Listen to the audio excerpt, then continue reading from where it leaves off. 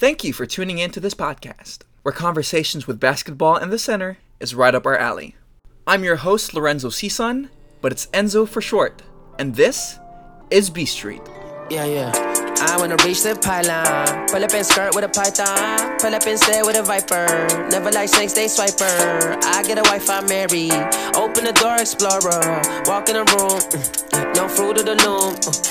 I'm just dancing. I'm just prancing.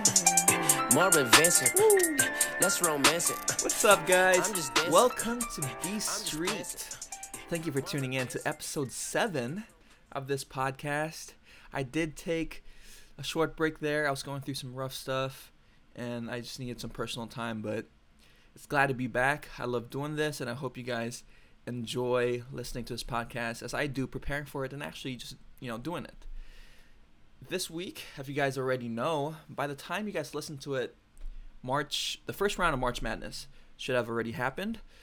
So that's, 2 days? I guess it starts tomorrow. Yeah, it starts tomorrow. Because this comes out on a Friday. So you guys know I'm not cheating or on my bracket. I'll be talking about it. I won't be focusing a lot on the bracket. I have another topic in mind, but I will be posting a photo of my bracket on my Instagram, my Facebook, either after this or tomorrow, so you guys can see who I actually have making it all the way to the Final Four and winning the whole thing. I have some spicy upsets, but it's not as crazy as I usually go. You guys will hear in a little bit, but I have 2 1 seeds making the Final Four and 2 2 seeds. I usually go pretty crazy with my stuff because I just love the underdog and I love just crazy upsets. But without further ado, let's start it off real quick. So first of all, before I start, I just want to congratulate the Liberty Flames. I'm so proud of you guys. I know the amount of work you guys put in, from the players to the staff to the flight training staff. Everyone just put so much work, and I just have so much love for those guys, so much love and respect, and I hope you guys do amazing. I think they're already on the flight to San Jose, and they're playing on. They should have already played by the time this podcast comes out, and I'll definitely be supporting them. So I'm going to start with that side of the bracket, with the East side. Duke, obviously, against North Dakota State. I have them winning. No upsets no Duke upset in the first round.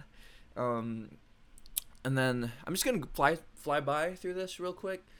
If there is a matchup that I think would need more explaining, then I'm going to go through it. Otherwise, I'm just going to blow by. I have UCF over VCU. I think, VCU getting back to the way they were a couple years, because they were, completely dominant, 8 years ago?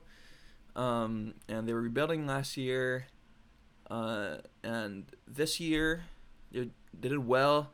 There were some injuries. That's why they got upset by Rhode Island in the quarterfinals of the A-10. But ultimately, I think UCF's going to pull it off, with Taco Falls and that size. I think he can just dominate the game. Then we go to the 5-12 matchup, Mississippi State Liberty, and you have to pick at least, I guess, a couple to upset.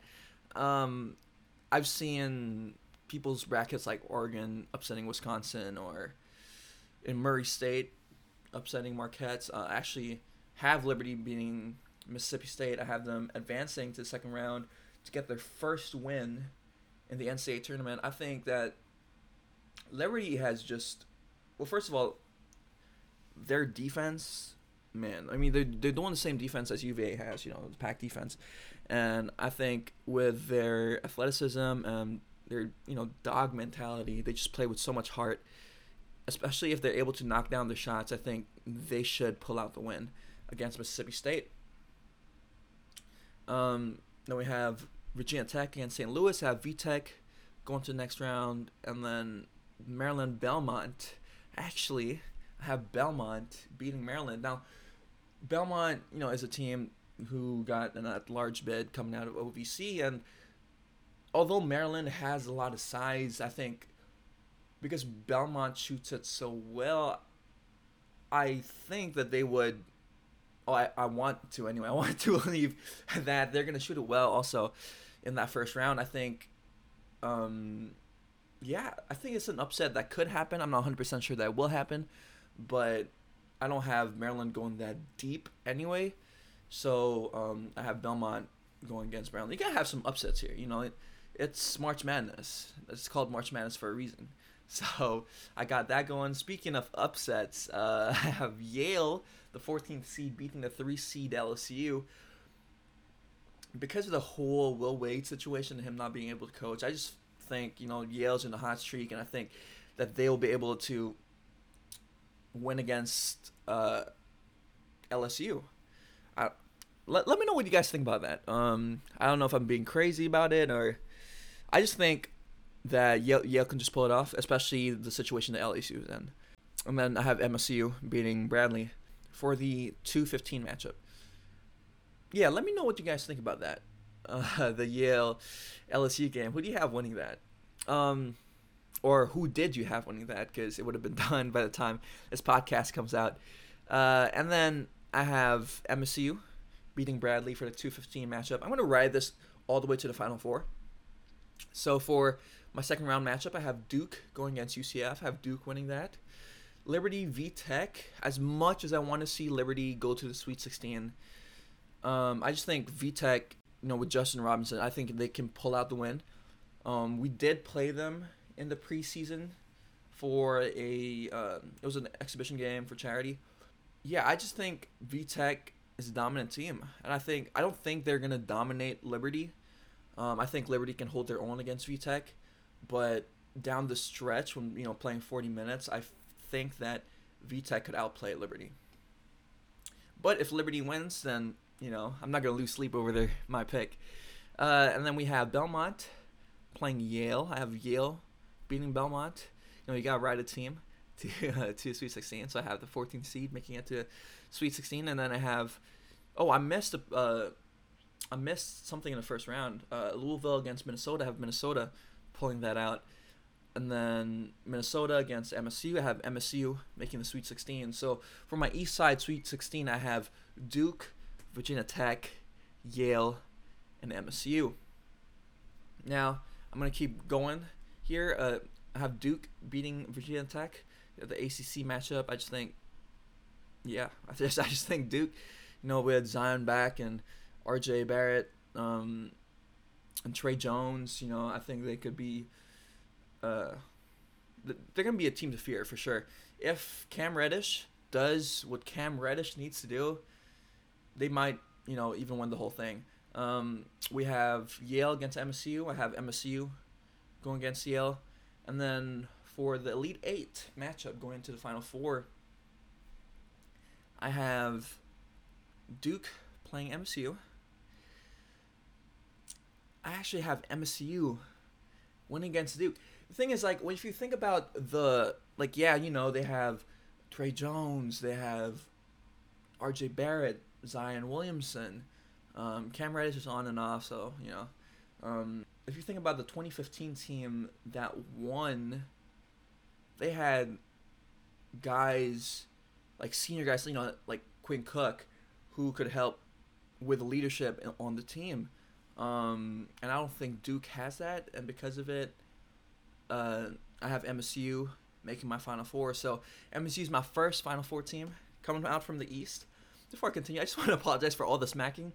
My family actually just visited me from the Philippines, and they gave me some calamansi concentrate juice, and it is absolutely delicious. Actually, let me take a sip right now. Man, that's so good. Alright, moving on to the West, I have Gonzaga making it to the second round against Farley Dickinson. Now with a Syracuse-Baylor, I would normally have Syracuse over, but there was just a reported injury. I don't know, I'm probably wrong. But I have Baylor beating Syracuse. I mean, if Syracuse beats Baylor and they make it to the second round, I have Gonzaga beating Syracuse anyway, because they have the size to beat the zone. So no loss of sleep there. For the other 5-12 matchup, I have Marquette against Murray State. I have Murray State pulling out the upset. Ja Morant is just a beast, absolute beast. And I think he could, he can definitely put his stock up if he just dominates in the tournament. So I have them winning over the number 5 seed. And then for the 4-13 matchup, I have FSU winning that one. And then the Buffalo, Arizona State matchup, I have Buffalo pulling out the win. And then Texas Tech pulling out the win against Northern Kentucky for the 3-14 matchup. And then Nevada over Florida for me. It was a close one for me, but I felt like after the run that they had last year, their experience will pull them over Florida. And then I have Michigan winning against Montana for the 2-15 matchup. Now I'm going to move back to the Gonzaga matchup. I already mentioned I have Gonzaga advancing regardless of who they're playing against, Syracuse or Baylor, but for this I have them playing against Baylor. For Murray State against FSU. FSU looked really good in the ACC tournament. They have the size, they have the length, so I have FSU winning that, facing Gonzaga for a rematch in Sweet 16, and then I have Buffalo against Texas Tech. Tough one for me, but again, I said, it's March Madness, you gotta have some upsets in there. I think Buffalo is capable. I just don't think, I just gotta throw in an upset. I think Buffalo is capable of beating a well-coached Texas Tech team. So I have Buffalo facing Michigan in Sweet 16. And Buffalo against Michigan. I have Michigan winning that one. And then for the other Sweet 16, the rematch, Gonzaga FSU. Remember last year, Killian Tilly got injured, but he's back and healthy and just having a great team. I talked about Gonzaga in the start of the year, and actually had them as my favorites to start, and they still are my favorites. And I have Gonzaga actually pulling out the win against FSU to face Michigan in the Elite Eight. This should have been the matchup last year, but they didn't make it. But will Michigan win? Evan, I apologize if you guys don't know Evan. He has been a guest on my podcast several times. He is a big Michigan fan, but I have Gonzaga making the Final Four over Michigan. I rode Michigan to the finals last year, so now I have Gonzaga going to the Final Four. Now moving to the other side of the bracket, I have UNC beating Iona. And then I have Utah State winning against Washington. I actually had Washington winning, but after watching the game against Oregon, it was just like, yeah, I'm going to go with Utah State. They have Auburn, Bruce Pearl against New Mexico State. I have them winning. And I have Kansas winning against Northeastern. So not a lot of upsets yet. And I don't think I have any upsets on this side of the bracket. I have Iowa State winning against Ohio State. And I have Houston winning against Georgia State. And again, no upsets. I got Wofford against Seton Hall, which I think is a very, very exciting game to watch. But I do have Wofford pulling out the win. And then Kentucky will not lose in the first round to Abilene Christian. And I have Kentucky winning that 2-15 matchup. Now for the second round, I have UNC winning against Utah State. And then Auburn, Kansas. It took me a while to decide who's going to win this matchup. It's one of those things where I'm filling out the bracket. It comes to that matchup, and I just fill out the other stuff before I fill that out. But eventually I did decide that I would have Auburn win against Kansas. I just think Bruce Pearl, great coach, and I actually talked about him in a previous episode 5 or 6. I think it was episode 5, where we were just talking about college coaches and who could make it to the NBA. But I just think that Bruce Pearl is a terrific coach, and I think his Auburn team will win against Kansas. I have Houston win against Iowa State for the 3-6 matchup in the second round, and then I have Kentucky beating Wofford. Again, not. I mean, Auburn 5 seed being the 4 seed is not really an upset, so not too many upsets in this side of the bracket. I have UNC win against Auburn for the Sweet 16, and Houston, Kentucky. I think will be a good game, but I think Kentucky will rebound the ball a little better than Houston, so I have Kentucky winning that matchup, and then UNC, Kentucky, again, another tough matchup, but only because UNC has more experience. I think I would have UNC. I battled, with this also, but I do have UNC winning against Kentucky just because of the amount of experience they had going deep in March Madness. So far for my Final Four, I have MSU, Gonzaga, and UNC. Now for the last bracket, we have Virginia playing Big South winner Gardner-Webb, which I'm surprised by that they won, actually. I had Radford winning that conference. It was actually impressive when Gardner-Webb beat Campbell, but not all too surprising. I mean, Clemens is a dog. If you guys haven't seen Chris Clemens play, look him up. Short guy, but super athletic and can shoot the heck out of that ball. But he doesn't have much of a supporting crew. UD's good, but he's very on and off. So I wasn't surprised when Gardner-Webb beat Campbell. But I was surprised when they pulled out the win against Radford. I had Radford winning that, with Carly Jones, Ed Polite, Devontae Holland, Hicks. They just had great returning players, but props to Gardner-Webb for pulling out that win by double digits too, I think. But I have Virginia winning that game, and then I have Mississippi winning against Oklahoma. Wisconsin, Oregon. I actually have Wisconsin winning that one. My girlfriend's gonna be really happy because she's a big Badgers fan. For the 4-13 matchup though, Kansas State, terrific team, but UC Irvine just looked impressive. And the Mountain, was that Mountain West? Big West. They were in the Big West. It just looked impressive, so I have them winning against Kansas State. I had to throw in a little more upsets in there. But I do have Villanova beating St. Mary's, although I wouldn't be surprised if St. Mary's pulled out that win against Villanova.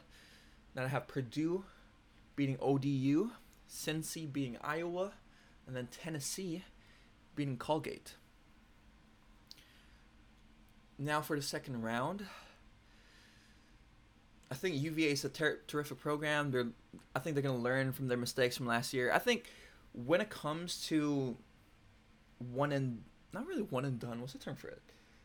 Knockout tournaments where, just lose once and you're out. I think it's very matchup dependent, and UVA wanting to, slow down the game. They have the slowest pace in NCAA tournament, and they also allow the least amount of points for several years too. And I remember 3 years ago or 2 years ago, the gap was 10 points. It was crazy. But now there's some teams closing in a little bit, but they're averaging 53 or 52 points allowed a game, which is very, very impressive in the college setting and in the ACC. So they are an amazing defensive program, and I don't think that they're going to lose to Mississippi in the second round. I actually have them winning, making it to the Sweet 16. They just have a lot of fire right now, especially after last year. So I have them winning against Mississippi. I have Wisconsin winning against UCI.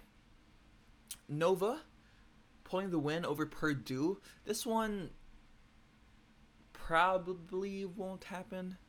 But I think if there's a coach that could bring a relatively young team to a Sweet 16, I think it's Jay Wright. So I have them making the Sweet 16. And then for the Cincinnati-Tennessee matchup, I have Tennessee winning that one. So my final four, not final four, well, final four from that region, but my Sweet 16 is UVA, Wisconsin, Villanova, and Tennessee. Now for the UVA Wisconsin matchup, I do have UVA making the Elite Eight, and Tennessee winning against Villanova. No surprises there. I think UVA Tennessee will be a great matchup to watch. Now, the problem with UVA's style of play is it's going to be hard to come back from behind because they are limiting the amount of possessions that you have. So, when you're down by double digits, you want to be able to score the ball more, but when you're slowing down the game, slowing down the time, it's quite hard to catch up. So the question right now is, will UVA be able to score enough against UVA or lock them down? The problem with that is Tennessee has been super consistent throughout the year, and because of that, I have Tennessee winning against UVA to round out our Final Four list. So I have Tennessee in the South Side, I have UNC in the Midwest, Gonzaga in the West, and MSU in the East. Like I said, not so crazy Final Fours. You have two seeds and 2 1 seeds. Let's continue. Tennessee against UNC. Again, because Tennessee is so consistent, I do have them making the finals. UNC does have that experience, but Tennessee also is somewhat experienced. But again, the consistency, I think, is key in this type of tournament, when you only have one loss to give. Actually, no loss. You have no loss to give. Then for the other matchup, MSU against Gonzaga, it's a tough one, but I said it from the start of the year, I have Gonzaga as my favorite, and they still are.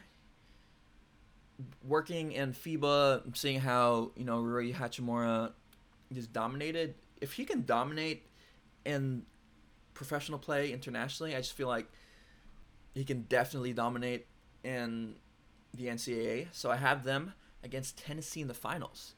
Before I continue, I posted in my Instagram and Facebook. If you guys are friends with me on Facebook or follow me on Instagram, let me know who you think will be in the Final Four and who you think is going to win.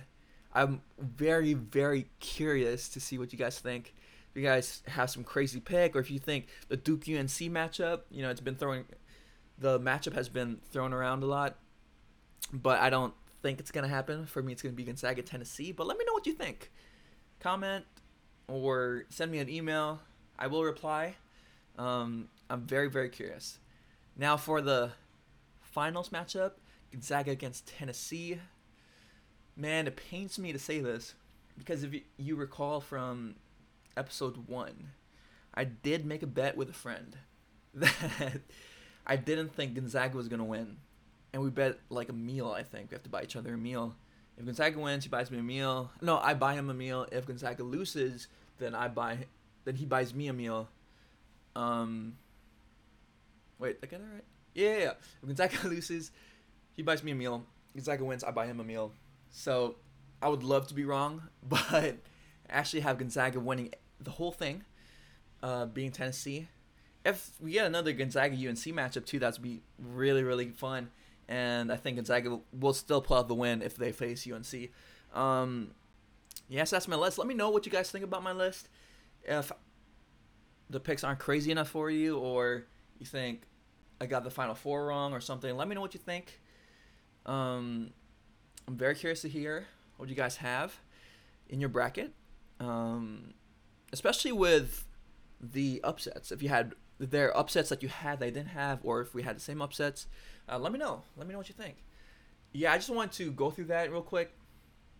I say that as we're roughly half an hour into this podcast. It's crazy. Not a lot of people watch college basketball religiously. But around this time, everyone's always making brackets, several brackets too, like 7, 8, 9, 10 brackets, joining the school league, my hall league, work league. It's pretty crazy. But it's pretty cool to see how one event, that being also a basketball event, can do that, to a whole community of people that don't follow the sport, at least in the college level. With that said, I actually want to move on to a series that I have been thinking about for a while now, and I think this is a perfect time to talk about it because the topic is actually analytics. It has been used more and more, but I feel like there's just so much untapped potential in analytics that could be used to make the sport better and help athletes perform better. I bring that up now because everyone's always talking about the probability of the 12 seed. Oh, there's always going to be a 12 seed that's going to win, the 5 seed, etc., etc. The probability of the upsets and stuff like that. But if, people are using it for that, why not use it for sports like basketball? I mean, I got into it around 6 years ago. Yeah, roughly 6 years ago. In the 2012-2013 NBA season, when Marc Gasol won the Defensive Player of the Year. If you guys are not familiar with that season, I'm just going to refresh you real quick. That's the season where Miami Heat beat the Spurs with Ray Allen's backpedal 3 during the 6th game, yeah. LeBron won MVP that year. That was the rookie year of Dame Lillard, Anthony Davis, Bradley Beal. So that's around like 7 years ago. Kobe was still playing, all NBA first team, man. But yeah, that was the season that I really started to pay attention to analytics a little more closely. If you guys haven't listened to episode 1, please check it out. But just for a quick snippet of what I said, I didn't have cable growing up, so the way I would stay in touch with the sport, I'd only watch highlights and stuff like that on YouTube, but I would look at the stats, and I love doing it, and I sort of got into stats that way, looking into stats anyway, and the numbers, but I didn't really know about the analytics of it until the 2012-2013 season. If you guys recall, Marc Gasol won Defensive Player of the Year, but he wasn't in the all-defensive first team. So I got quite curious. That was a year that the centers got tied for NBA first team. So the all-defensive first team was LeBron James for the forward, Serge Ibaka when he was still in OKC, Tyson Chandler was one of the centers when he was in New York. Joakim Noah when he was still good. He was with the Bulls. He was the other center that tied with Tyson Chandler. And then for the guards, you had Chris Paul and Tony Allen. Chris Paul was still with the Clippers. Tyson Chandler had 9 first-place votes and 6 second-place votes for a total of 24 points, when Joakim Noah had 8 first-place votes and 8 second-place votes for also a total of 24 points. But Marc Gasol only had 5 first-place points and 2 second-place points for a total of 12 points. That's like half of what Tyson Chandler and Joakim Noah got, which completely confused me, because when it came down to the voting for the Defensive Player of the Year, Marc Gasol had 212 points over LeBron James, who only had 149. Serge Ibaka was the next one, who had 122 total points. Joakim Noah had 107. And Tyson Chandler only had 11. So I was quite confused how one guy was voted Defensive Player of the Year when he was in the defensive first team. So I started looking at the stats. And Tyson Chandler and Joakim Noah, out-rebounded Marc Gasol. They just looked more dominant in the paint. That's when the Knicks just had a great season. They had Carmelo, who scored the most points that year. They were the second seed in the Eastern Conference. They were like 54 and 28, only behind Miami Heat. And And then with Joakim Noah and the Bulls, they were the 5th seed, behind the Brooklyn Nets when they were still good. So yeah, they were on dominant teams, and yes, Marc Gasol was also on a good, good team with a competitive West.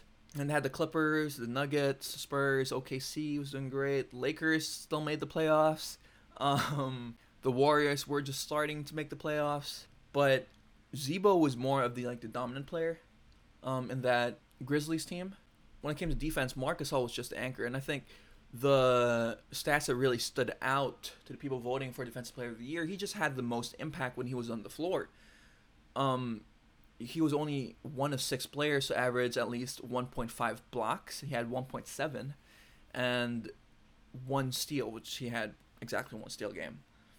The Grizzlies defense allowed the league low or best. I mean, the best would be the lowest score. So a league low 88.7 points per game during the regular season. And this was due to Gasol's plus 5.4 score differential.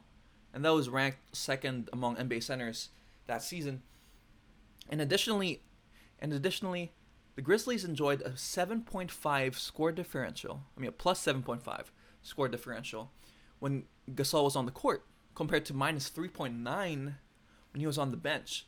So it was stuff like this that sort of opened my eyes to analytics. I loved it, and I started doing a little more research on my own. Before I continue talking about statistical analysis, I just want to talk about 2 other types of analytics.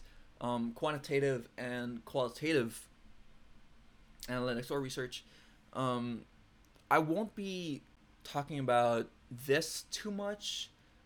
Hopefully I'll be able to cover it within the next few episodes.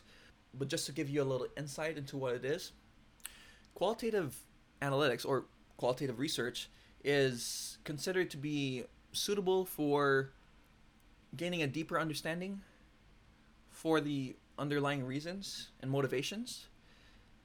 It gives insights into the setting of a problem. At the same time, it frequently generates ideas and hypotheses for later quantitative research. Now, qualitative research typically is exploratory in nature. They're often not conclusive, and you can't automatically use it to make generalizations. However, using it to get a deeper understanding of a given rationale for further decision making, I think, is indispensable. Now, for quantitative research, its main purpose is the quantification of data. This allows generalizations of results from a sample to an entire population of interest. So unlike qualitative research, you can draw generalizations from results using quantitative research. And it's essential for providing a broad base of insight on which typically a final course of action is recommended. So that's the difference between quantitative research and qualitative research. If you want to look more into it, go ahead. It's very, very, very interesting. Well, to me anyways. I have seen it being used in sports before, and I wish it was used a little more. I'm going to go into that a little further. But for this episode, we're going to focus on statistical analysis. And before I continue, I actually want to just talk about the 5 steps that it could be broken down to, because statistical analysis is a component of data analytics. Now, the 5 steps are to describe the nature of the data to be analyzed, explore the relation of the data to the underlying population, create a model to summarize understanding of how the data relates to the underlying population, and then prove or disprove the validity of the model, and then employ predictive analytics to run scenarios that will help guide future actions. So a great example of this is Moneyball. For those of you not familiar with Moneyball, it was first a book, and then it was turned into a movie. It was based on the Oakland A's baseball team when they took advantage of more analytical gauges of player performance to put out a team that could compete with richer competitors. They don't have a salary cap in MLB. For you guys who aren't familiar with salary caps, I'm going to go into that just a little bit. A salary cap is an agreement that places a limit on the amount of money that team can spend on player salaries. It exists as a per player limit or a total limit for the team's roster, depending on the sport. For NFL football, American football, they have a hard cap, which means that they have to stay under the salary cap at all times. And the floor is also a hard floor. But if you go below the floor, you are probably not doing your job right. But penalties for violating the cap regulations includes fines of up to like $5 million each. So you really want to stay below the hard cap. Now with basketball, the NBA, they have a soft cap and a luxury tax. So you can exceed the cap in order to retain the rights to a player who was already on the team.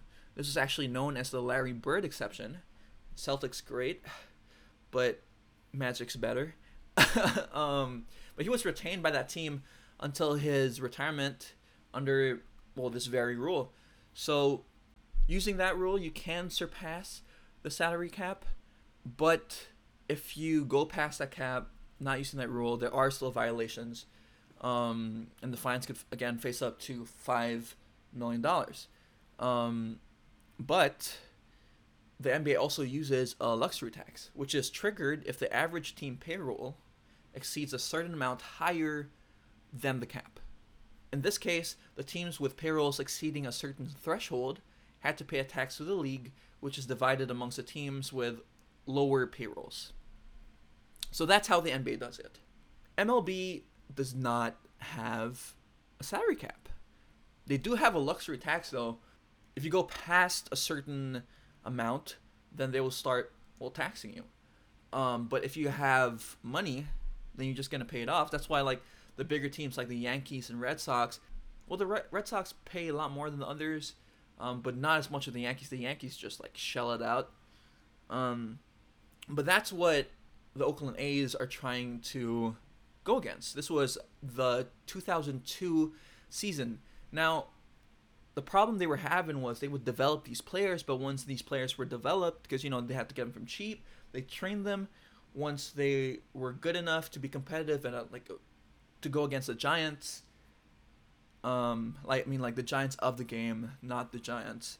The other teams would poach them and pay them more money to get them on their team.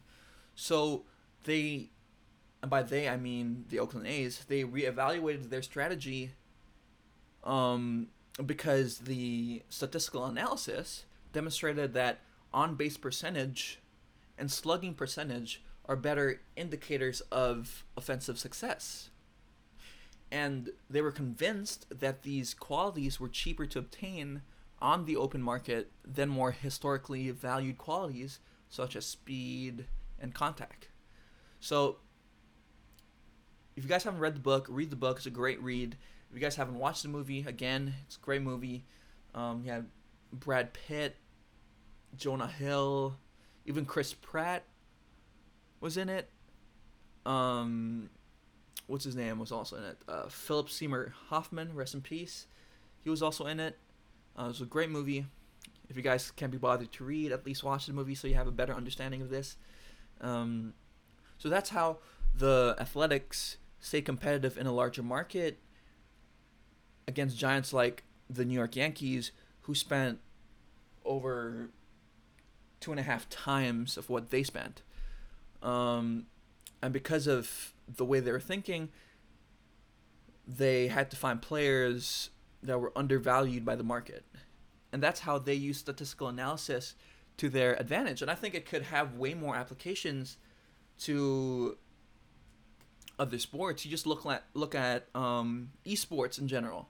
You always see when they're picking, like in League of Legends or in Paladins or in Dota, if you're a Dota guy, they have like a ban list, ban percentage, pick percentage. They have a win-loss percentage, they utilize these things right away. And yes, sports are using it way more now than they did like 10, 15 years ago, but I feel like there's still more room to grow. But I'm gonna still keep going on the things that it has been used for, and hopefully in next few episodes I'll be able to explore other avenues that could be used to make basketball players better, or the sport in general better. Another thing that I love to do, I love watching poker. I've learned to play poker since I was, I want to say 12 or 10, and it just fascinates me, especially because people think that you're just playing the cards and probability stuff, maybe, but you're also playing the man, or woman.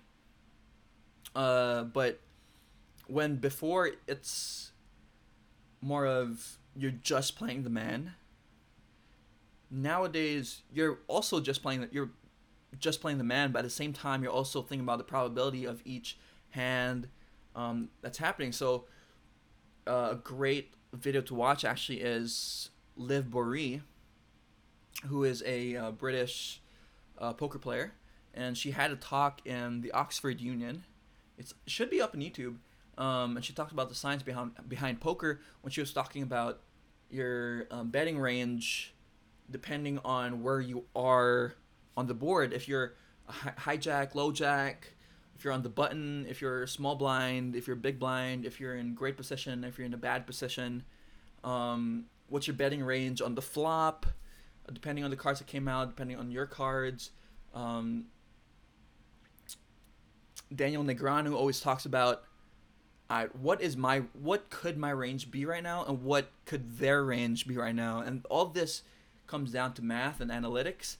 And I think poker does a beautiful job of using this to their advantage. And the great players not only depend on their pure skill to read a person, but they also use the math to help them be more successful in playing. If you guys aren't into poker, I highly, highly suggest you guys watch a video. It's Liv Boeree, The Science Behind Poker. She talks in Oxford Union. Great watch. It's around an hour long. If you can't be bothered to watch it, then the first, I'd say 20 minutes is really, really good. But then if you watch 20 minutes, might as well just watch the rest. But yeah, I've talked about baseball, somewhat esports, and poker, but I can't talk about statistical analysis without talking about the Philadelphia 76ers and their GM at the time, Sam Hinkie. You guys probably know about it. They started tanking because Sam Hinkie was convinced that the only way to win an NBA title is to have a team that can win 55 plus games every year. And the only way to have a team that can win 55 plus games every year is to get great players. And the only way to get great players is to have enough picks to either A, draft a great player, or B, put together a trade package for a great player that can help you make a big leap. Now, I was reading an article in the Business Insider, and he was being interviewed, and here's what he said when he was asked why he doesn't just try to get a little better every year. So this is what he says, and I quote, "What we look at is, how do we add to what we're doing in a way that gets us closer to our goal? We don't think that it will necessarily be linear, that every year you will add 5 wins, and after 10 years you will get to 50. That's not the way we think about the world. We think that it comes at fits and starts, and you have to be prepared to put yourself in a position that you might be able to make big leaps." End quote. And here's how he described the overarching philosophy of how you win in the NBA. And again, I quote, he says, "We're focused on how to put the building blocks in a place that have a chance to compete in May. Those teams win in the high 50s. They don't win in the teens, and they don't add 2 or 3 wins a year, and they don't add a win a month for a little while to try and get to where they're going. They get all the way to the 50s, and they get there usually on the backs of great players. We are still, as much as I've talked about how we make decisions and as much as I've talked about our organizational goals and our player development, it is a players-driven league still. When we have a set of players that can carry us deep, that's the only way to get where we're going. End quote. So a central component to the plan is acquiring draft picks. If you notice from the years before, now they're a great team, but before that, they would just be on the bottom of the standings and just get picks. They got Ben Simmons, they got Joel Embiid, just to get these players to, one, help them in the team like Joel Embiid, Ben Simmons, but they also got players like Jahlil Okafor, Nerlens Noel, who they eventually traded away, to try to get both sides of the coin. Like earlier I said, they were trying to draft a great player and put together a trade package for a great player that can help you make a big leap. So Sam Hinkie realized that it'll be hard and possibly not likely to be competitive for a championship if you don't make big moves. Because, as you said, you can't really just wish you win one game in advance, one game a month, or add 5 games a year, because at the end of the day, you're going to be fired if you don't win.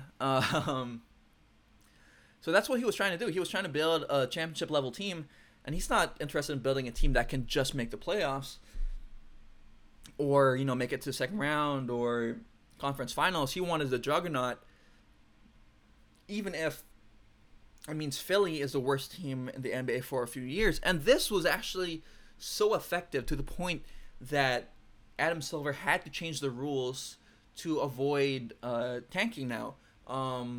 It used to be that if you were the worst team and the second worst team, you had a better chance of making it, of getting those picks than the third worst team. But now, from the third to the first worst, you have more or less the same amount of probability. You have the same probability to get the number 1 pick.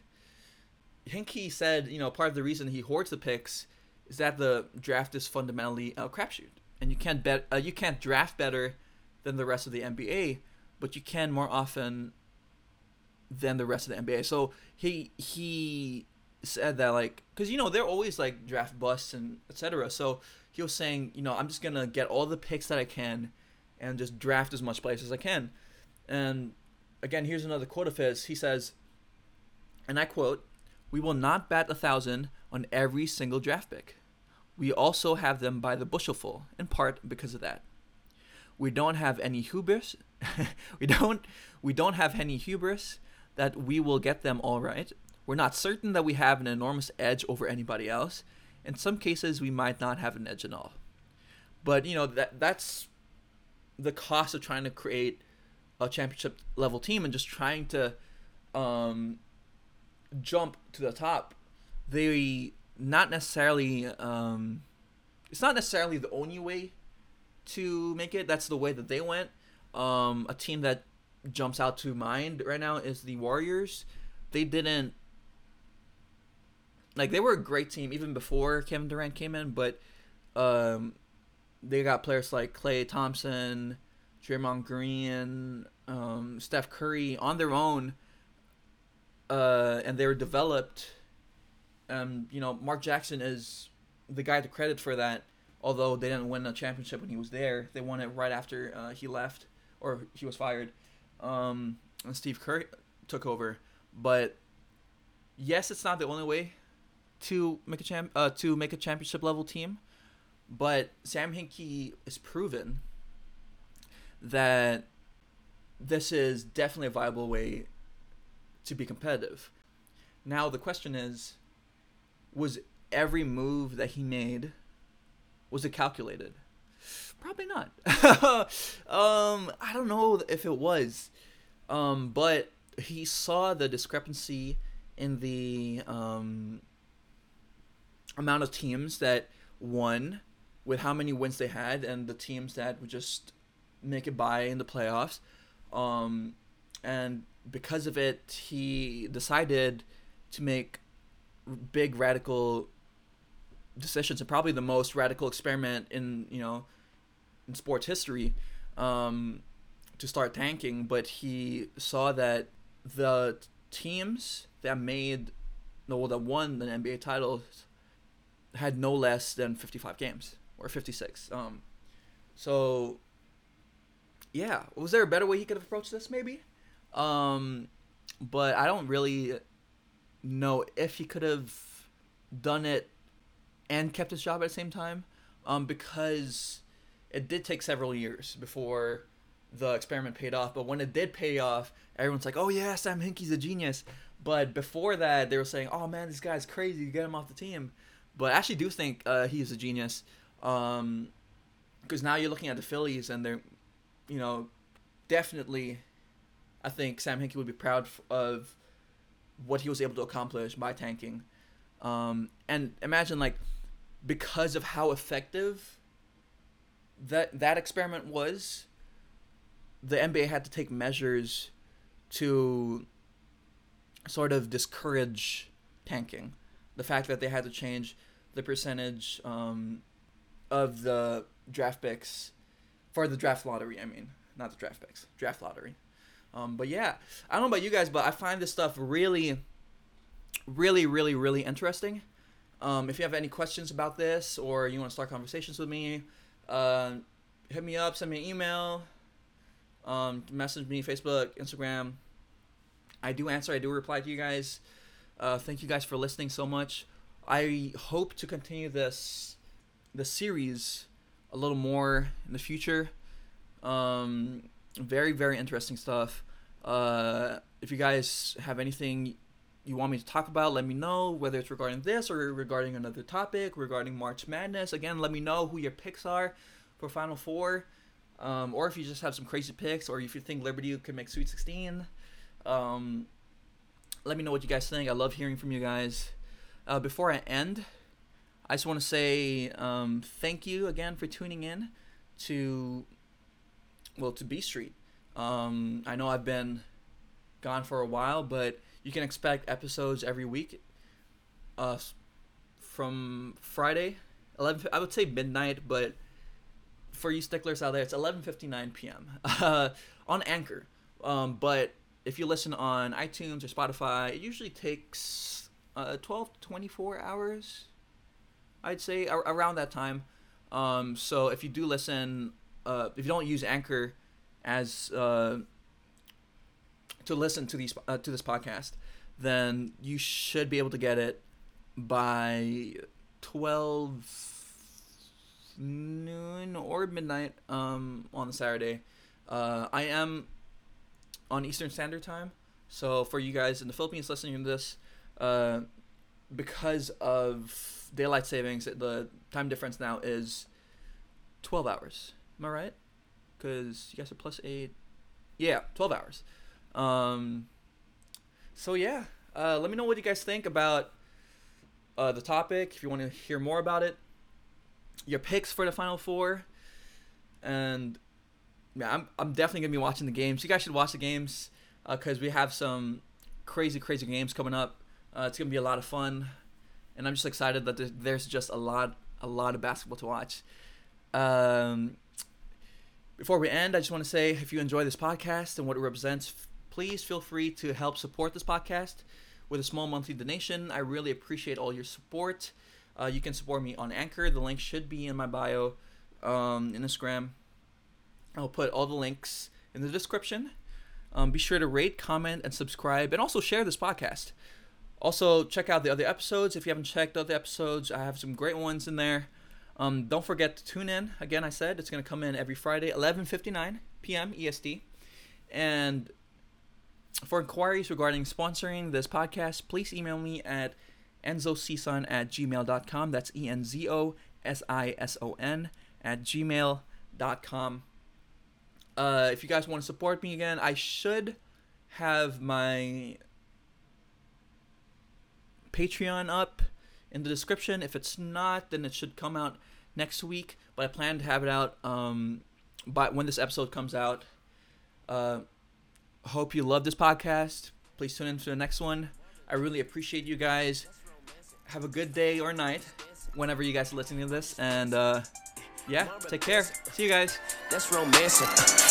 I wanna reach the pylon. Pull up in skirt with a python. Pull up in stunt with a pythons. Why they got their eyes on me and you and me and you, your mama and your cousin too. Ain't too much of a big boy, but I got like 3 stacks. Ooh, ooh, we. I don't speak French, I say let's say la vie. I hate stress. And then I sip that French press. Lavender, my fragrance. I got smile, but it don't last.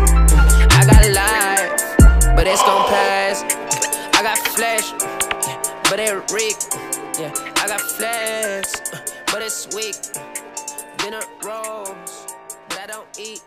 I got much to say, but I don't speak.